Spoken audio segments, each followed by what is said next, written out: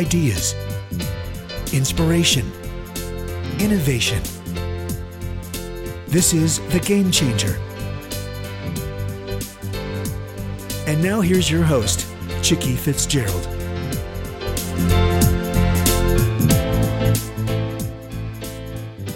Good afternoon. It is another gorgeous day in the state of Florida.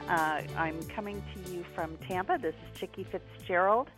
And we have a really, really interesting show for you today, particularly if you are a data hound. We are going to be talking to author John Johnson, and John has written a book called Everydata, the misinformation hidden in the little data that you consume every day. John, welcome. Thank you very much. It's a pleasure to be here.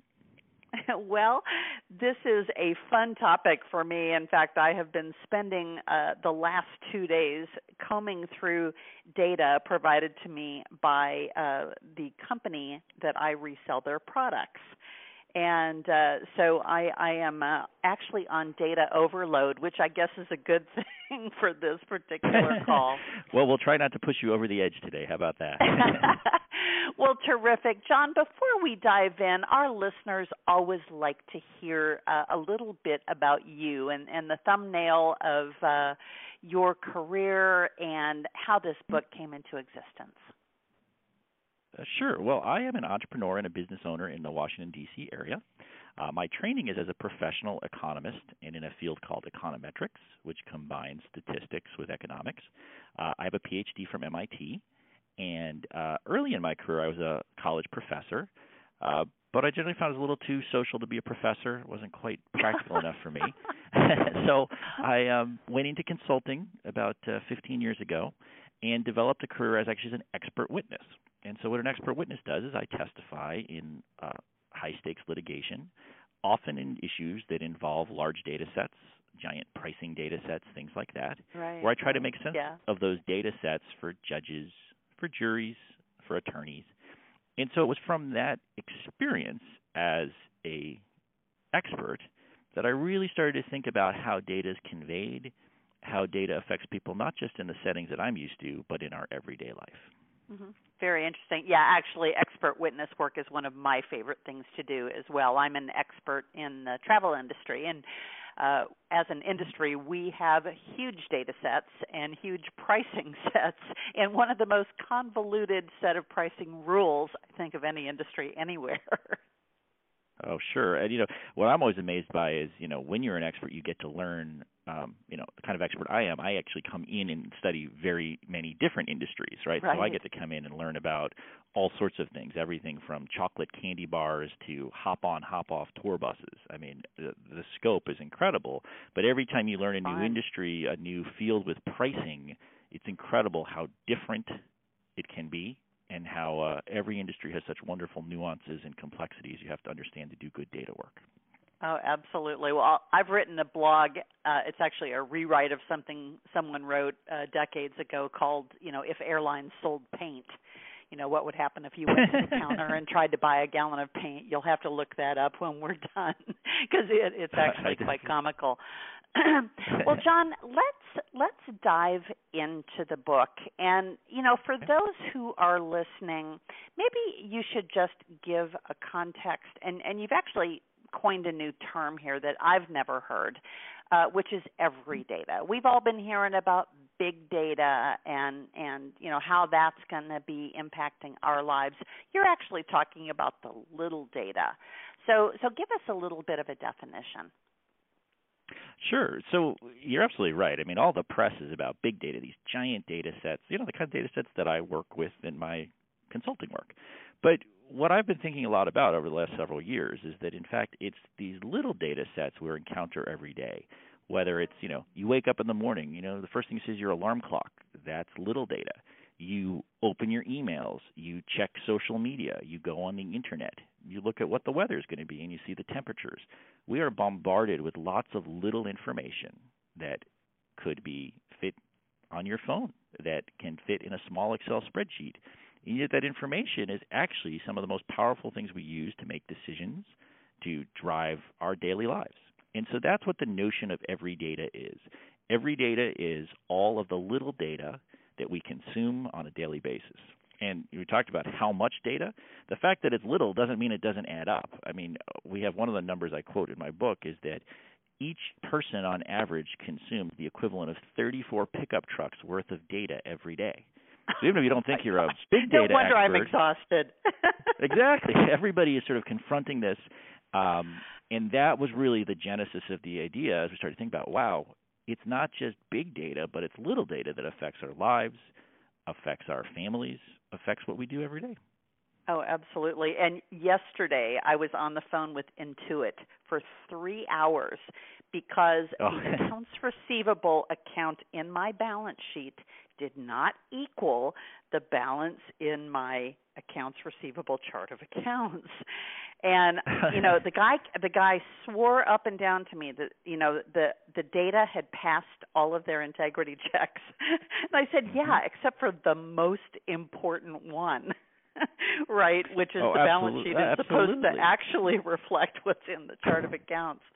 So yeah, you are so right. And I've been going around and around with the company that I resell their product, and I won't mention it because I don't want to make them feel bad. But they have a serious data problem because they set the expectation of their customers, myself, of what they are going to make on each transaction.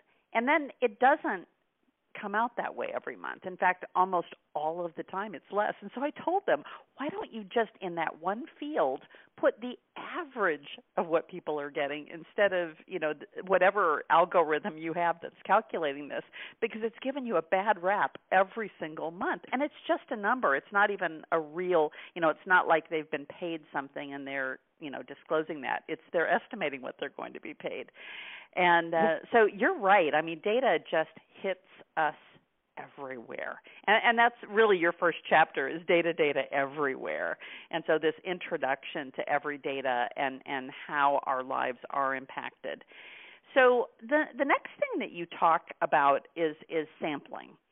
And you call it the Challenger Challenge. So tell me what the Challenger Challenge is. Yeah, well, this is one of the more striking examples in the book, I actually think, and it has to do with actually the Space Shuttle Challenger in 1987 that blew up when it was launched. And we go back and we actually look at the data sets that the engineers at Morton Thiokol and NASA were studying the night before when they were trying to decide whether or not to send the space shuttle into orbit. And basically, it turns out those data sets had 24 data points total. That's enough. I could put that in an Excel spreadsheet and show you right now. In fact, we have a picture in the book where we show all the data. So that's little data. But what we talk about is the real lesson of that is what was the question they were trying to answer. The question they were trying to answer was, is it safe to fly the space shuttle at a temperature that was in the mid-30s, which was 15 degrees colder than any prior space shuttle mission? That was the question they had to answer. And there was a specific focus, and a lot of people heard of this because over time this has kind of become a fairly famous piece, the O-ring. And the whole story was about whether or not these little O-rings that surrounded the fuel tanks would degrade or would have a failure. And the purpose of the O-ring is that's what sort of holds the hot gases into the tank. If the O-ring fails, there's the potential for a catastrophic event. So what we do is we go through and we say, what the engineers decided to do the night before is they said, well, we know there have been failures at several temperatures. There are about 7 failures in prior missions. So one was at 70 degrees, there were some at 60 degrees, there were some at 50 degrees. And when they looked at the failures, the data for the failures, there was no clear pattern between temperature and O-ring failure because they just seemed to be all over the place. So as a result, they said, oh, it's safe to fly the space shuttle because there's no pattern here. But the problem is they cut the data in a very specific way. They threw out all of the data on all of the flights where there were no failures. And it turned out all of those were clustered at very high temperatures. If you included those in your analysis, it's really clear that O-ring failure is very highly related to temperature. That's little data, disastrous consequences. Wow. And then you give an example about, taking a box of crayons and okay. you want to know how many of them are blue. And I think that this one is so funny because, again, if you take a sampling of a smaller number, you don't necessarily get the right results for the whole box. Absolutely. I mean, one of the things, especially in an election year, right, we hear about sampling all the time, right? The reason why sampling yes. exists and matters, the election is a good context because I can't, let's say I'm thinking about the New York primary and I want to know what the results of the election are going to be before we do the election. I can't go out and interview every single person who's ever going to interview. I just can't, who's ever going to vote. So I've got to do a sample. Well, if you think about it, you're looking at 200, 300 people, and you're going to extrapolate that to all of the voters, right? So we take the crayon example. Let's say I want to know how many blue crayons are in a box of crayons. All right, if I give you a box of 24 crayons, what are you going to do? You're going to open it, you can count, 1, 2, 3. There's 3 blue crayons. I've got the whole, what they call the population in statistics. Right. But let's say it's a really great year. Santa Claus is really good to you, brought you 1 million crayons in your box this year. And I ask you the same question. How many blue crayons do you have? Well, I'm not going to be able to count, unless I have a lot of time, all million crayons to find out, right? So you take a sample. And so you take some set of them and say, okay, based on the number that I pulled out, I see, there's 3 blue crayons amongst these 24, so I can extrapolate to the million how many percentage are blue. Right. Okay, that might make sense. But what if it's the case I happen to draw all of the crayons from my sample from the row where all the blue crayons in the box were? I might find that of the 24 crayons I pulled, all 24 are blue. Right. Does that mean 1 million crayons are blue? Of course not. But again, where I take those crayons from is going to matter quite a bit. So that's the way I think about sampling, because it's such a simple example, but it really drives home what the nature of the exercise is you're trying to do when you sample data. Right, right. Well, and I'm trying to remember, in fact, I think it's a joke about if you put your head in the oven and your feet in the freezer, like what temperature are you? and it, it's that whole craziness about again the situation and the circumstance, and you raised that in a couple of very interesting circumstances. And I mean, I even think about the political phone calls that go out, because first of all, they're working from a list. Right, and whether they call the people on the list that are over 65 will pretty much indicate what. And if the phone calls are made during the day, right, are they going to be home? Right, is there going to be anybody there to answer the phone? And so I think it's just a fascinating topic. This whole thing about the samples and also averages and aggregates. And, you talk about this in your third chapter, where you are talking about the state of Texas and this Texas Showdown Festival. And then you're also talking about it as being a red state versus a blue state. So talk to me a little bit about this, about the 2012 presidential election. Yeah, so, it's actually, it's not a political book, although we've done a couple of political examples now, but sort of one of the ones I really like is just sort of the notion of red states and blue states, because that's something, again, people can really relate to, because we hear this narrative in the media all the time. And what we do in the book is we talk about, all right, well, how you look at the data actually depends or actually changes how red or how blue something might look. The Electoral College is winner take all, state by state, for the most part. There's one state, I believe, that's a little different. But for the most part, you win the popular vote in a state, you get all the votes in the Electoral College. You've obviously not been talking to Donald Trump. No, I haven't. But then we say, that's great for the narrative of is it a red state or a blue state. But if you go back and you look county by county, you would start to see a very different pattern. Because, look, we all have friends no matter where we live, Florida, Texas, D.C., doesn't matter. We all have friends that are Republicans and Democrats. There's no place where 100% of the people are Republican or 100% are Democrat, at least not that I know.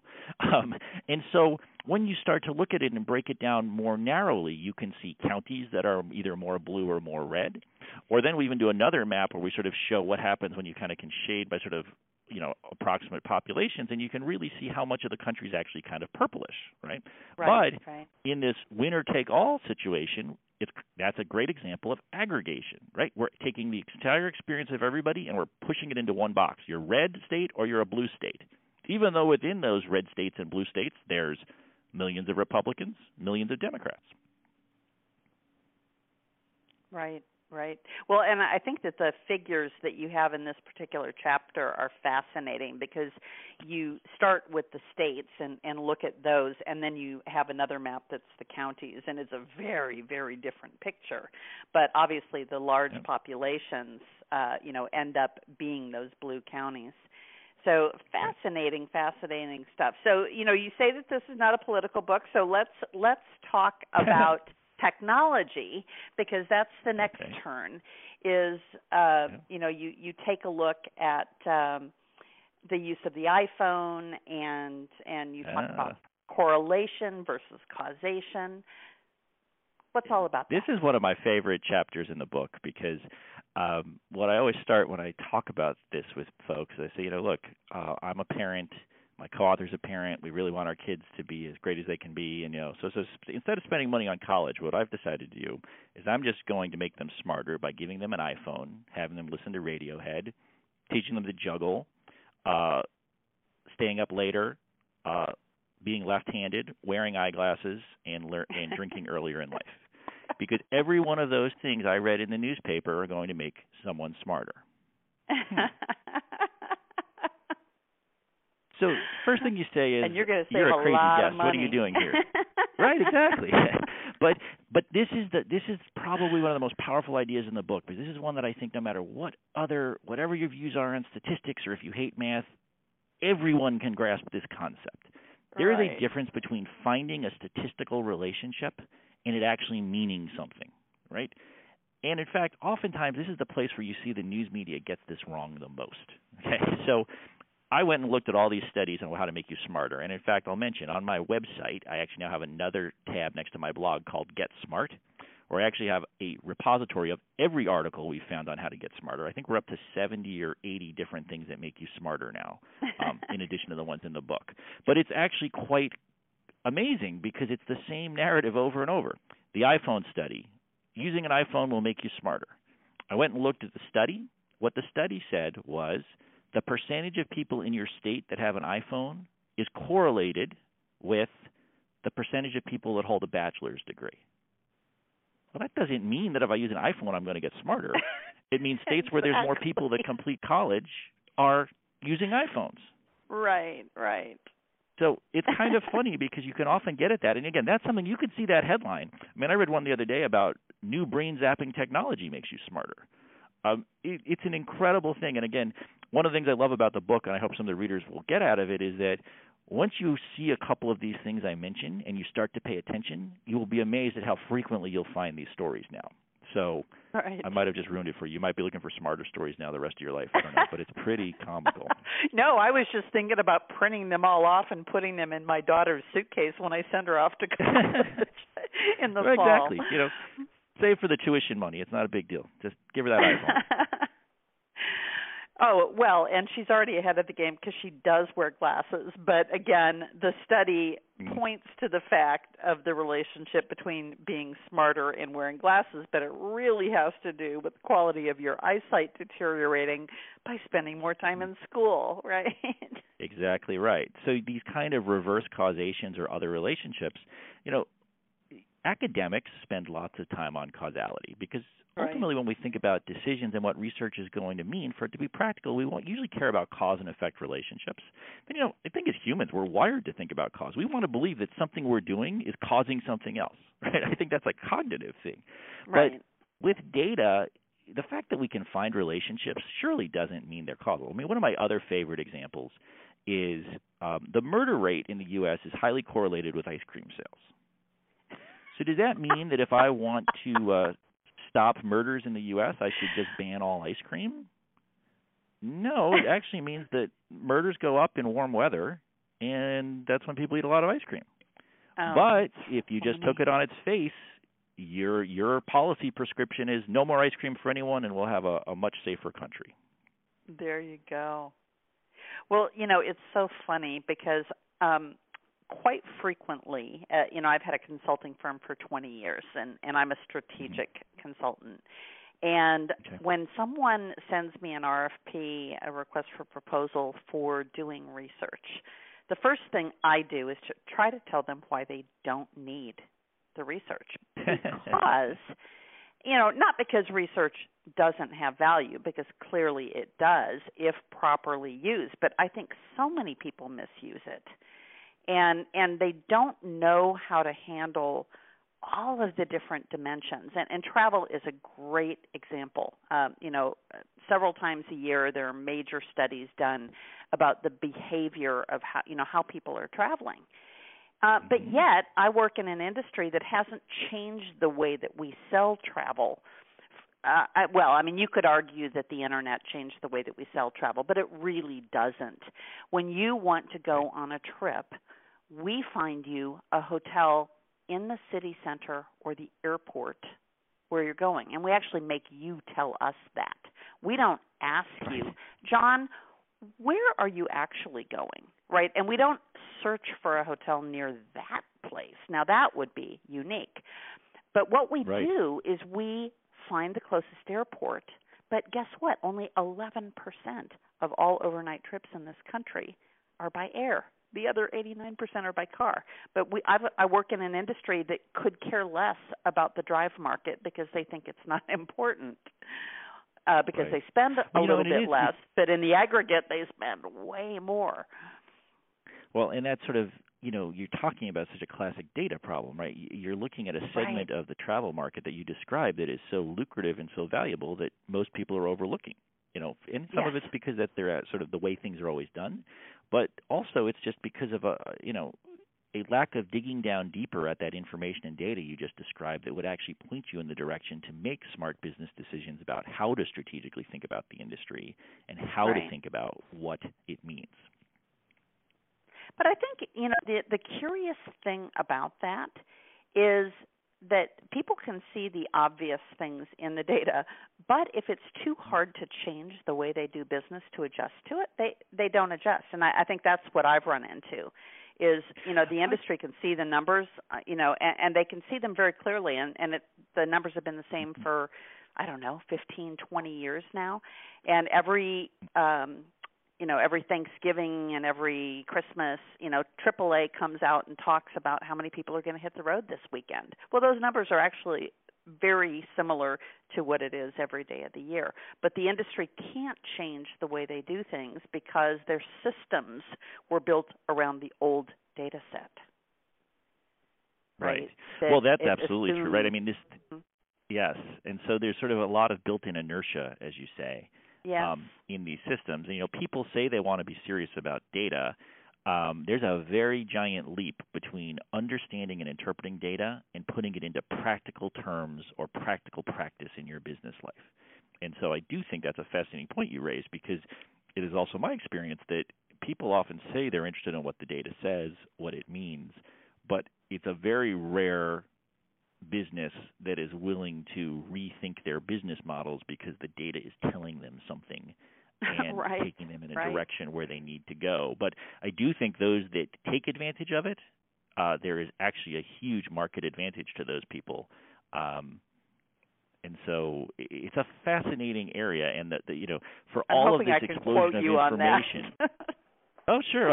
but for all of this explosion of information, it is amazing how little it actually turns into practical use because people are stuck in sort of their way of doing things. Or one of the other things, and I sort of mentioned, one of my other favorite quotes from the book, anecdote, the plural of anecdote is not data. People love to rely on their business sense and their sense of, well, I've done it this way for years. I know the business. Right. Well, your experiences don't in and of themselves mean that's the way everything needs to be done. Now, again, I'm not saying that individual experiences don't matter, but meshing the two is when you get people that are really effective and really thoughtful about business. Right. Well, I think one of the other things that holds people back is what you zero in on in Chapter 5, which is in statistics we trust. Is what you're seeing true? And my favorite quote is 64% of all statistics are wrong. Right. I mean, you can tell I'm a cynic when it comes to this, but it's because they are so often quoted in ways that don't help you make business decisions. And because there are so many statistics, how do we know that they're true? Well, and that's a great point. I mean, one of the things that we talk about in this chapter in particular is the fact that when we see information, studies, numbers out there, there's always this question of what does this really mean to me? And how do I know this has sort of met any standard at all, any acceptable standard for science? One of my favorites is the dilemmas over the effects of coffee. We found over 3,000 studies on coffee, and literally I could show you any number of news articles that on a given day say coffee causes cancer and coffee prevents cancer. Same. And coffee cures cancer. Cures cancer. How am I, or anyone who's not an expert, I mean, I drink a lot of coffee. I wrote this book, an awful lot of it in Starbucks. But, what does this mean and how do you interpret it? Well, one of the things we talk a lot about in this chapter, we talk about something that I call the multiple comparison problem. And I think it's kind of a neat little concept because it helps people think about it. One of the studies we found was a little bit like a cookbook. It had tested almost 85 different food products on cancer, everything from bacon to coffee to a whole host of other things. And of all 85, it found one what they call statistically significant result that coffee was going to prevent a certain type of cancer. Now, that's interesting, and that got reported, but in fact, if you're going to look at all those different things over and over and over, just by chance you should find one that might look like it's making a difference, right? So when you see studies that sort of probe lots and lots and lots of different possibilities, you have to be a little careful about how you interpret them. And so this chapter sort of tries to take people in a little bit of insight into how to think about these issues and how to think about when you see numbers, what are maybe some of the hallmarks that might make someone a little bit cautious.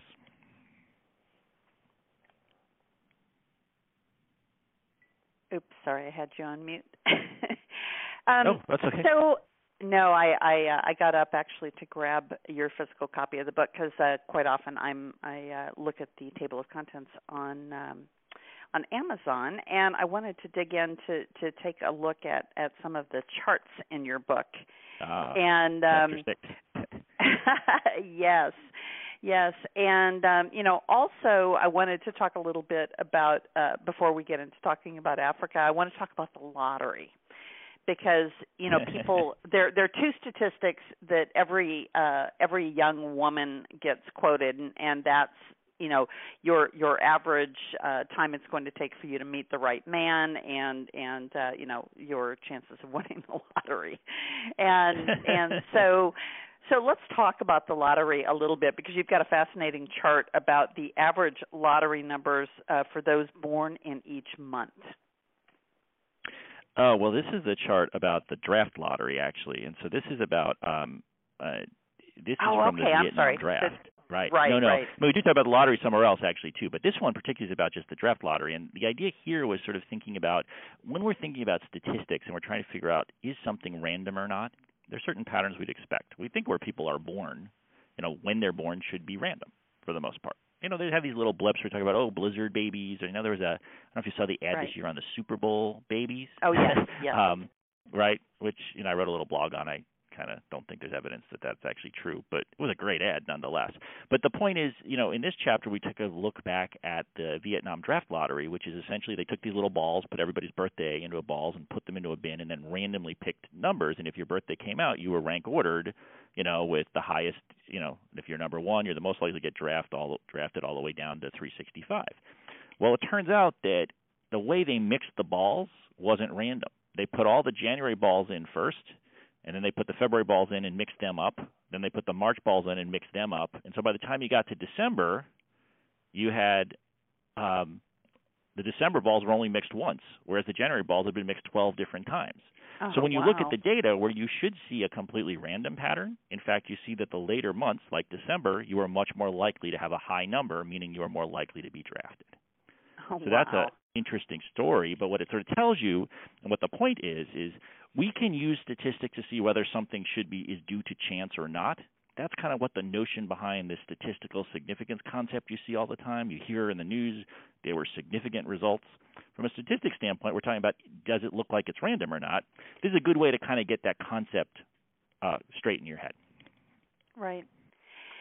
So your next chapter talks, using Africa as the example, about misrepresentations and misinterpretation. And we've talked about misinterpretation a little bit, but this talks about visual misrepresentation. And I see this all the time when I'm trying to put together charts for my clients every month to show them what they've done. And I'll look at bar charts, and I'll look at at different types of representing. And some don't show the anomalies as much as I would like. So talk to us a little bit about this whole issue of misrepresentation and misinterpretation of data. Look, the misrepresentation issue is one that I think everybody needs to be aware of, because this is a place where you can really be misled by something as simple as a graph or a chart. People like visuals. I mean, I think even if you don't love math, you might like to see a picture. We talk about, one of the best examples in this, we do show the Africa maps, and actually this was a funny episode of The West Wing where they were talking about these two different maps. The famous map that we're all used to is the Mercator projection, but then there's these other, the Winkle triple projection. And the key is that when Mercator made his map, he actually was doing it so that sailors could sort of go point to point. But because we're trying to take a globe, right, a sphere, and flatten it, there's inherent distortions when you do that, okay? So the map that we're used to seeing, we see the size of Africa versus the size of Greenland, and Greenland looks like it's larger than Africa. But in fact, if you really look at the landmass and you did something to scale, you would see that Africa is much, much larger than Greenland. All right? That's a simple example where there's a purpose for the picture that this represents it. Now we talk about graphing, and we have this example in the book where we take the exact same data from a study about how many hours of exercise per week you do and how much your mortality risk will be reduced. And we take it and we graph the data 6 different ways in consecutive pages, with changing the axis, changing the buckets, flipping the graph upside down. And you literally end up with multiple. Each picture you look at, you would come up with completely different conclusions about the effect, all of it based on the same data. So it's kind of a sobering lesson that when we look at data and think about it, we have to be very, very careful, because how those things are cut, how people picture it, can really make a difference. And sometimes if someone has an ulterior motive, they're going to make the data look the way they want to. Oh, absolutely. But I am glad in this particular chapter to find out that there is a diminishing point of return on exercise, and you don't need to exercise 75 hours or more per week. That's a really good thing. That's at least what the study says. I sort of always joke it with when I talk to my trainer, he's always bugging me about drinking more water, and I always say, well, if you drink too much water, eventually you die. He doesn't like when I say that, but too much of anything is too much. Well, except maybe too much statistics. You can never have too much of that.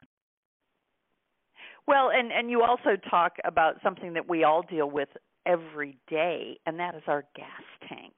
And, trying to explain to your 16-year-old when they're getting their driver's license about how the last quarter of a tank of the gas seems to disappear, but it's really the way that it's calibrated. Well, right. So this is one that I always, I work a lot of late nights randomly, and I, drive home and then realize my gas light's on because I was oblivious to that little data. But it's actually a really interesting distinction. In the United States, car manufacturers actually build in a bit of a buffer so that even if you're on empty, you can still drive quite a bit away, because they kind of know the tendency of people here to not quite fill their tanks when that light comes on. If you're in Europe and your gas light comes on, you're pretty close to empty. So that's a pretty big difference. That's a cultural difference that's reflected in the data. But again, that's a misrepresentation that's done for a specific purpose. Nobody's saying there's anything wrong with that, but it's just something interesting to know. So we do talk about that in the book too. Oh, and there's another one, and I know you talk about it in the book too, and that's expiration dates. And over Christmas, we went and volunteered as a family down at Metropolitan Ministries here in Tampa, sorting out cans of food. And they have charts there that tell you when you need to throw things away. And it is astounding how old this stuff can be, right?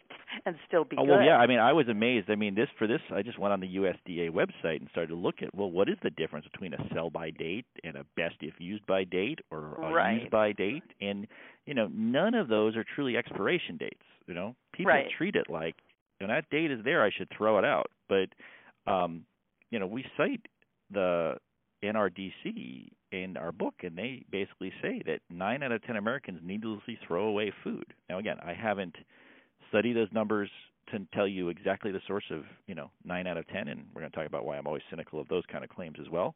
But there's no question that there is a lot of confusion over a sell-by date, a best if used by date, and what that means. And that's another simple example. That is information that is meant to convey something to people that people are interpreting as something completely different. They think it means I have to throw away the food if this date has passed, and that is almost never the case unless it's purely listed as an expiration date. Right. So you also talk about how ignorance is not bliss, and I love what you cite here is that customers actually thought a quarter pounder at McDonald's was bigger than a third of a pound burger because the 4 is bigger than the 3. Now, it must be working because I heard on the financial news this morning that McDonald's is doing better than Google and Apple. So they're doing something right. Maybe they have a bigger profit margin on the quarter pounder. Well, it's just an interesting, again, when we start to deal with math, people are afraid. People don't want to, one of the things I talk about is that about 11% of all people have ever taken a statistics class in the U.S. Mm-hmm. When you think about that, that's a pretty small percentage. And if that's the case, is it surprising that people kind of get confused by things like fractions and decimals? Yeah. Right. But also people start paying attention. But, I mean, the A&W third-pound burger failure is an amazing story when you think about it, that it's truly because it looks like 3 is bigger than 4, or 4 is bigger than 3, even though fractionally a third a pounder is more than a quarter pounder. That's an incredible misconception of data. Right. So let's move on and talk about Chapter 7, which is you have a unique title here, Spoon-Fed Data. Talk to me about that. So this is our chapter on cherry picking. So cherry picking comes from the idea that if you were to go, I don't know, a lot of people pick cherries all the time, but if you go to a cherry tree and you think about which cherries do I want to take off the tree, I want to get the cherries that look the freshest, they'll have the nice red color, but the ones that are bruised or cooked kind of gross, I just want to leave them on the tree. So I take the best and I leave the rest behind. Well, when you do that with data, it's also called cherry picking, where you only look at the data that supports your position, but you throw out the data that doesn't. Right. That's what this chapter is about. Right, and so you give some examples here of pediatricians recommending a specific baby food as an example. Right, so, the claim was 4 out of 5 pediatricians prefer a specific brand of baby food. And you would think that means that of all the pediatricians surveyed, 4 out of every 5 picked this brand. But in fact, what if I told you only 12% of all the pediatricians surveyed picked the brand? You'd say, how is that possible? Well, it's because of cherry picking. What the survey did is it started with a set of pediatricians, and it asked the first question, do you recommend baby food to at least once a week? Would you recommend that your, parents should serve their kids baby food at least once a week? And everybody who said no got dropped out of the survey. So then you'd say, okay, well, now we have the set of pediatricians that recommend baby food, so it must be then that 4 out of 5 of those are the ones that recommend baby food, this particular brand. And again, that also wasn't true, because in fact, what they did next is they said, all right, do you recommend a specific brand of baby food? And everybody who said no, they didn't, got dropped out. So let's say you started with about a little short of 600 pediatricians. You dropped out almost 100 just from the first, and then you drop out another 300 or 350 who never recommend a specific brand. Well, now you've got this tiny set of pediatricians, and of those, it was true that 4 out of 5 recommended this brand of baby food. Right. But that was only 12% of everybody they started with. so they could make the claim 4 out of 5. But what it really was 4 out of 5 pediatricians who recommend you eat baby food once a week and recommend a specific brand of baby food recommend this brand of baby food. Wow. Well, and again, that's my big problem with all of the survey and data that is reported in my industry is they talk about the behavior of the leisure traveler, right? Well, in the United States, only 8% of all trips are actually vacation, and 25% is business travel, which also includes training and a couple of other categories, including government travel. So all of the rest of travel is considered leisure travel, but it's actually life travel, going to a wedding, going to a funeral, going to visit somebody in prison, going to a concert. But all of the statistics that are given about leisure travel are about vacation travel. So it's exactly the same thing. So 8% of all travelers behave this way, but they make you think it's the whole of 75%, right, that's leisure travel. That's a perfect example of cherry picking. Yeah, very, very interesting. And I suspect we're seeing a bit of that in the political reporting now as well. Cherry picking is likely a favorite tool of the pollsters. Oh, absolutely. I mean, it is interesting. There was a New York Times article that did a cross-check of what they called the truthfulness of the candidates, all of the candidates. And, again, I try to stay somewhat apolitical, but even, out of this list of all the candidates, even the most, quote-unquote, truthful candidate, according to the New York Times, was saying something misleading 1 out of every 4 times. That's the most truthful. So that makes you think about that pretty hard, and oftentimes, one of the things I talk a lot about is the fact that cherry picking, there are certain sort of tells or flags. One of my other favorite examples is the celebrity deaths in threes. I mean, if you look at the last few days, Doris Roberts died this week, Prince died yesterday, professional wrestler Chyna died yesterday. Right? That's deaths in threes. But how am I defining celebrity? And what if I want to go back another week? What about David Bowie? Does that mean deaths happen in 4? I could go on CNN and find a list of all sorts of people I might call a celebrity, right? How I define celebrity is going to help me determine, now that's a relatively harmless cherry-picking example, but the definitions matter. So you can often, if you contort the data enough, come up with statements, but the question is, how am I qualifying it? That's kind of a good guidepost for these kinds of things. Well, and then this leads right into the next chapter, which is about predicting disaster and forecasting the future. And this is poignant because this morning my daughter, who turned 18 last weekend, said to me, "Mom, you told me that when I turned 18, you would share the results of the DNA test that I had." And so, I gave her the log on to the site. It was one of these, saliva DNA tests that my sister had wanted all of the siblings to have done. So, I shared it with her, but I said, listen, Kira, you have to be really super careful here because it's going to tell you, and the statistics she pulled out was the 58% propensity for obesity. And I said, well, guess what? If you keep eating a pint of frozen custard every night, your propensity is 100%. So, but here she was being given data about people who had, her DNA makeup, right, and whether they, had a propensity for heart disease, which, in fact, you don't see the propensity for the entire population, right, and where you fit within that. So you talk about the use of statistics in predicting earthquakes, and of course this week we've had the earthquake in Japan and we've had the earthquake in Ecuador, and now everybody's saying, California is going to fall into the water. So talk a little bit about forecasting disaster and forecasting the future. Forecasting is a really tricky topic, and I think this is where economists, weathermen, hedge fund managers all get their bad names, right? Economists can accurately predict four of the last 3 recessions. Kind of funny, but what we talk a lot about here is that first and foremost, when you're talking about a forecast, we really are rarely able to predict things with certainty. what we're usually doing is we're providing some range of potential outcomes, right? Right. If I'm going to go out and I want to check the weather today, I want to think about, well, is it going to rain? Yes or no? But the really good weathermen are giving me some range of probabilities. Oh, it's like 10%, 20% at this time or that time, because that's the best they can do. Because all forecasting first is based on the past. And if the past isn't like the future, I can have the best forecast in the world. But if something changes, it doesn't matter. Right.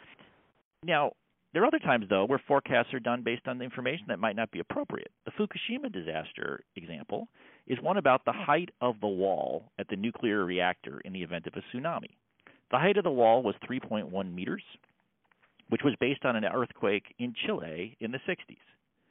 But in fact, there was all sorts of evidence that that wall should have been much, much higher. And in fact, the height of the tsunami was 14 to 15 meters. That's partly how the nuclear reactor ended up getting flooded with the tsunami. That's an example of just bad forecasting, where they didn't use the best available information or the historic information to really see what could happen. So you've kind of got two phenomena here, right? You've got the idea that forecasting is inherently tricky, but then if you don't use the right information in your forecast, doesn't matter how sophisticated you are, you're going to get it wrong. Right. Absolutely. And so you talk about choosing your words carefully, and obviously choosing your data set carefully is really important, and having the right level of expectation, around the data that you're using. Right. Well, I think one of the things as well is I find that people like sort of the great headlines. They like things to be sort of, sexy. But at the end of the day, you have to be somewhat qualified when you're talking about these things, especially when you talk about predictions. Because there's often times where, how careful are we being in terms of what we can actually measure or not? How confident are we in the prediction? Is there some range of error for, okay, it's within this? You even see this with polling, right? We're doing these political polls, and there's sort of different types of error, and I don't want to bore your listeners with every type of error there is, but there's always some confidence interval around these estimates. Is Donald Trump going to get 50%, or is it, 45 to 55%? You notice even in the political discourse this year, something as simple as a margin of error. Next time you watch CNN or MSNBC or Fox News or whatever your preferred network is, see how often they actually make mention of those ranges of error and those confidence intervals. They kind of start to get left off all the graphics, and then they create these narratives. So all of this forecasting is fascinating. It's interesting, but it is an inexact science. And trying to get to the simple punchline without actually putting any of the nuance in is a huge mistake when you think about it. Right. Well, or you end up being like Yogi Berra, who said it's tough to make predictions, especially about the future. Exactly. Which is how you end that chapter, which is apropos. Yeah. So the next chapter is really about putting it all together. And so how do we put it all together? And as laymen, which most of us listening to you today are laymen when it comes to data, when should we actually care?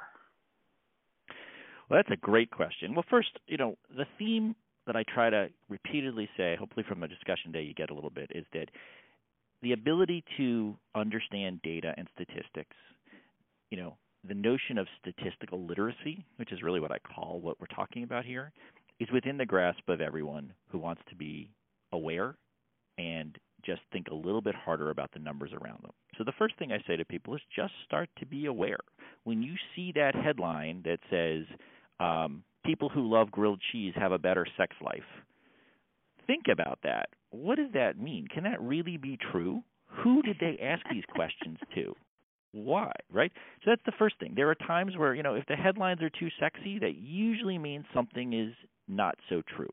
We talk a lot about a story in our book about the fact that if your commute's longer than 45 minutes, you're going to get divorced. Well, really? Right? So the thing is just a sense of awareness. And the other thing I just mentioned is, oftentimes the information is accessible. I am not suggesting that people try to become amateur statisticians and they have to go dig up every study, but sometimes just reading a little deeper, looking for questions, thinking about what it could mean, I think that's a really great start. Well, and by the way, heightened awareness. If 9 months from now there are more births last week was National Grilled Cheese Day. I just want you to know. That's right. There you go. So I guess we can look for that blip in the data. Yeah, so mark your calendar. Yes. Well, I absolutely love how I want to say accessible, but digestible you have made what I was really afraid was going to be a very, very dry topic. And, you know, I'm thinking back to what you said at the beginning of the interview of how you were actually too personable for the whole economist, the internally focused person and going out and actually being a consultant and being an expert witness. I think you made a really, really good choice, John. So tell me a little bit about your co-author. So my co-author's name is Mike Luck, and actually we are old high school friends. And he is a professional writer, and he lives in Buffalo, New York. You don't look so old. And right, and so basically, when I had the idea for the book, I always joke I'm a very good writer for an economist. That doesn't necessarily mean I'm a good writer. Right. So what I was looking for was someone I could collaborate with who could really help capture the voice. And, you use the phrase accessible, and I really view that as a very big compliment because the amount of time Mike and I spent trying to make this accessible to our readers was very that was a lot of work. And so, he is a fantastic writer. He has a great sense of humor. He and I, we've exchanged, I think our latest count is 3,822 texts with articles that we thought about for the book. And we'd have these statistics tutorials on Sunday nights, became our fun time. So really proud to have done this with him. He's a really great writer, and he is also very proud of the book. Well, I think this is the first time I've ever heard the word fun and verve used to describe data, and this was the quote on the back of your book jacket by a professor of economics at MIT of talking about how you address the book with fun and verve. Now, many of our listeners are going to have to go and look up what verve means. But I was trying to say, hopefully it's the high energy that I try to portray in our interview today. Right. Oh no, but I absolutely love it, and I'm a sucker for a great cover, and I love how many of the things we've talked about, are actually portrayed on the front. Although you did forget to include a cup of coffee, so if you ever redo your cover, you've got a wine bottle, you've got the iPhone and a lot of the examples of the things that were in your data stories. Well, John, when I go do my keynote, I do have a big picture of coffee in my and I speak on this topic quite a bit. And so glasses, coffee features right? very prominently in my PowerPoint slides. Right, and a pair of glasses for everyone so they can feel smarter about data. There we go. Exactly. So, John, do you do public speaking? And I know you said that. Go ahead. Yes, I do. I've actually been doing a lot of public speaking. I really, one of my big goals of the book has been, I really believe in the message of the book, and I'm excited. This is the part of me that did love teaching, is to get out and give the message and sort of, what I've been very proud of is every place I've spoken so far has been the reaction is, wow, this is really interesting. I can't believe how exciting you make statistics. So I am out and speaking all over the place. Next week I'm actually keynoting the Inside Self-Storage World Expo in Las Vegas. I don't know when this will air, but it's next week in late April. And so, I am out and about doing all sorts of speeches on this. And, and it's a neat topic because one of the things I really love about it is because there are so many great examples, I'm able to really tailor it to the interests of the people I talk to so much. So that's a lot of what I'm doing right now. Well, then we're going to have to collaborate and come up with a speech for you about having the courage to do something about the statistics when you're talking to a corporate audience. Yeah, well, that's a great that would be a lot of fun, actually, because I do think, if you can make the business case to people that they need to understand, they are foregoing a huge competitive advantage if they're willing to actually look at the data in a sophisticated way. Right. The ability to reform their industries to be market leaders is huge, and it's just opportunity that people are afraid of taking advantage of. So I think there's a huge market for that. I think there's great opportunities for people that aren't afraid. of data right. In the world. Well, so. And I mean, I think you've done it in this book and certainly on this interview today, but I think that stories are such a great way to communicate that. And, one of the things that I tell the leaders of my own industry is, what would have happened if Adidas and Nike and later Reebok would have just sold tennis shoes, sports shoes to athletes, and you had to be a professional athlete, because that's who they created them for initially. And, they left, shoes for kids to kids, right? And it wasn't until much later that probably somebody sat in a boardroom and said, well, hey, what if we marketed the shoes to moms, right, and to kids? Right. And the purists in the room would have said, no, our market is this, and they would have done that cherry picking of the data to come up. And that's how I tell people, about this whole issue of marketing to the air traveler when the air traveler is only 11% of all travel.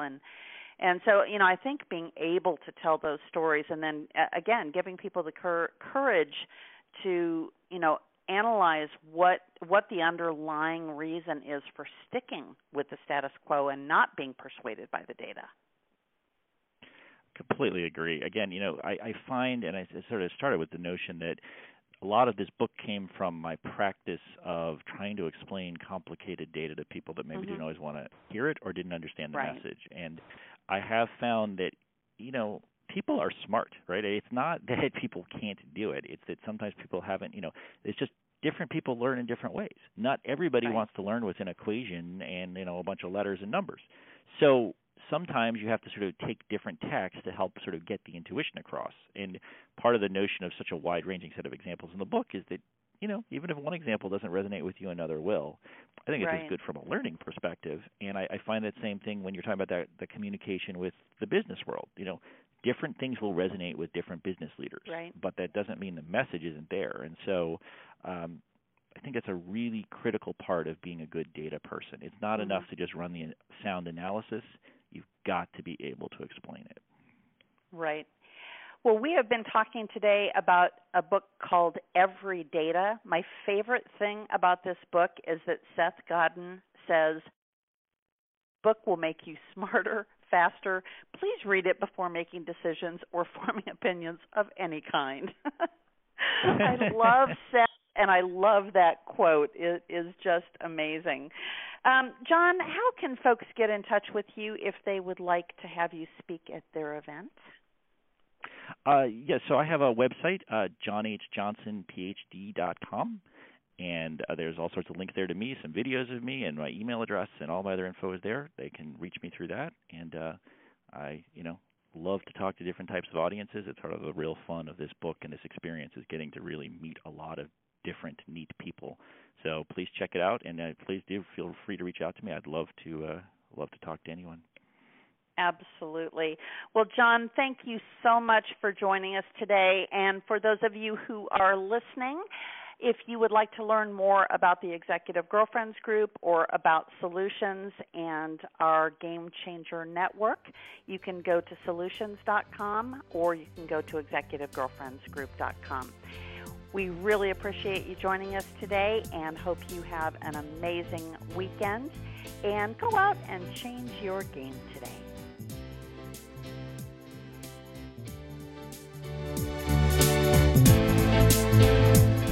You've been listening to The Game Changer. Ideas, inspiration, innovation with Chickie Fitzgerald.